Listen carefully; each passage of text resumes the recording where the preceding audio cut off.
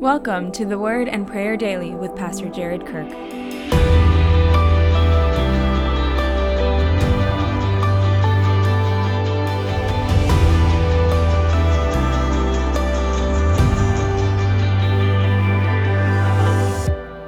Second Peter 3:10-13. But the day of the Lord will come like a thief. The heavens will disappear with a roar, the elements will be destroyed by fire, and the earth and everything done in it will be laid bare. Since everything will be destroyed in this way, what kind of people ought you to be? You ought to live holy and godly lives as you look forward to the day of God and speed its coming. That day will bring about the destruction of the heavens by fire, and the elements will melt in the heat. But in keeping with his promise, we are looking forward to a new heaven and a new earth where righteousness dwells. Well, if you woke up today wondering how the world was going to end, it's your lucky day because Peter's talking about it today. He talks about the day of the Lord, and he reaffirms here much of what Jesus himself said. And isn't that so cool that when you read this letter from 2 Peter, you're just reminded that this is the same Peter who followed Jesus around and heard Jesus teach over and over again about the coming of the Lord, the day of the Lord, and what that would be like. He says it will come like a thief, that you're not going to expect it exactly. That was one of those teachings of Jesus, that no one's going to know the exact day or the exact time of the coming, so you can save your breath trying to guess the date or pick a date on a calendar. In fact, one of those marks of cults throughout the ages is that they almost always picked dates to sit around and wait for Jesus to come back. That actually happened with the Jehovah's Witness a couple times. If you're wondering about it, you can just look it up on Wikipedia. But Jesus says you won't know the date, but there are some signs that accompany it. But when it actually happens, it comes like a thief.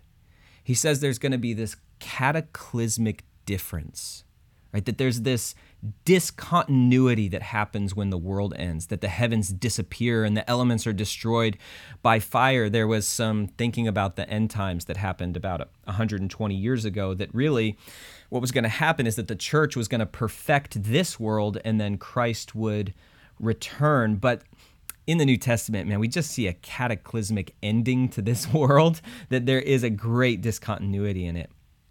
And in the end, he says, but we're looking forward to a new heavens and a new earth. So yes, this world is going to be destroyed, but also there's resurrection that's coming. And isn't that a beautiful promise, right? If you get too caught up in the destruction of this world, you start to think that bodies don't matter and buildings don't matter and nothing physical ever matters, that it's only spiritual that matters. But the truth is that God has made us embodied, that God made our bodies and God made this world. And so he does care about those things as well.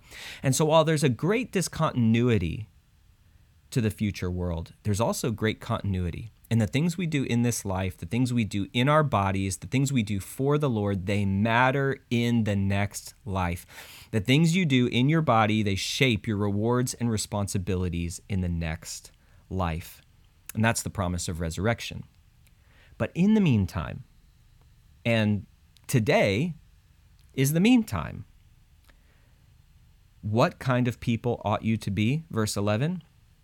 You ought to live holy and godly lives as you look forward to the day of God and speed its coming. We live as set-apart people. We are God's people. We live in purity. We live in sexual purity. We live in financial integrity. We live above reproach. We live with a witness for Christ. We try to present a picture of Jesus to the world with our lives. That's holiness. That's godliness. That's righteousness. And that's how we live in the meantime. And we look forward to that day.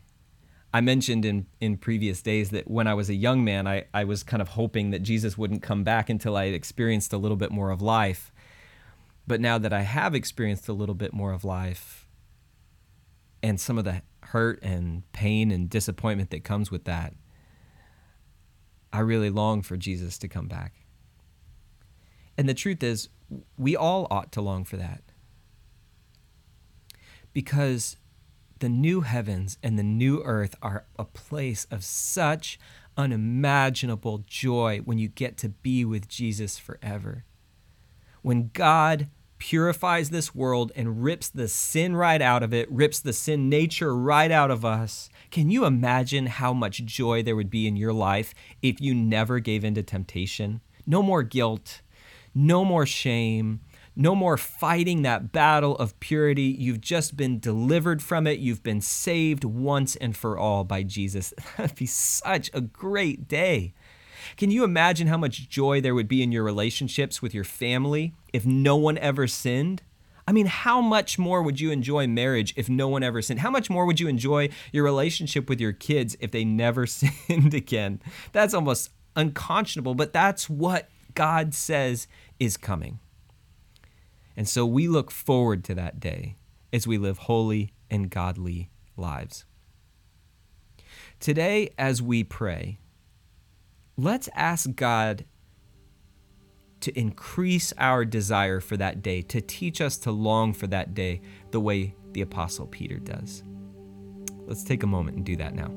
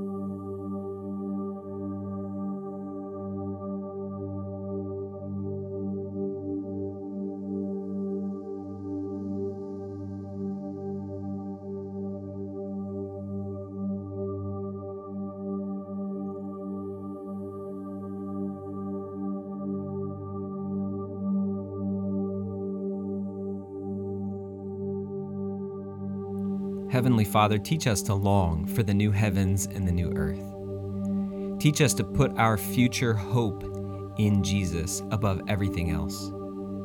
Teach us to want that day when there's no more remaining sin in us. Teach us to long for that day when Jesus has that ultimate victory over Satan, sin, and death. Teach us to long for that day when this world and all of its corrupt desires pass away, but there's a new heavens and a new earth, one that's characterized by purity, one where the creation perfectly obeys you and glorifies you, one where we walk in righteousness with you. God, teach us to long for that day. God, forgive us for often just forgetting and living so consumed with today that we forget about that day. Increase our desire to be with you forever. Increase our desire to worship Jesus. Increase our desire to praise your name with the saints throughout all of history. God, increase our desire for you. Make us want you more so that we could live holy and godly lives now while we long for that day. In Jesus' name, amen. If this content is helpful to you, please subscribe on Apple, Spotify, or wherever you listen to podcasts. To help get the word to even more people, please leave a review and a 5-star rating. God bless and have an amazing day.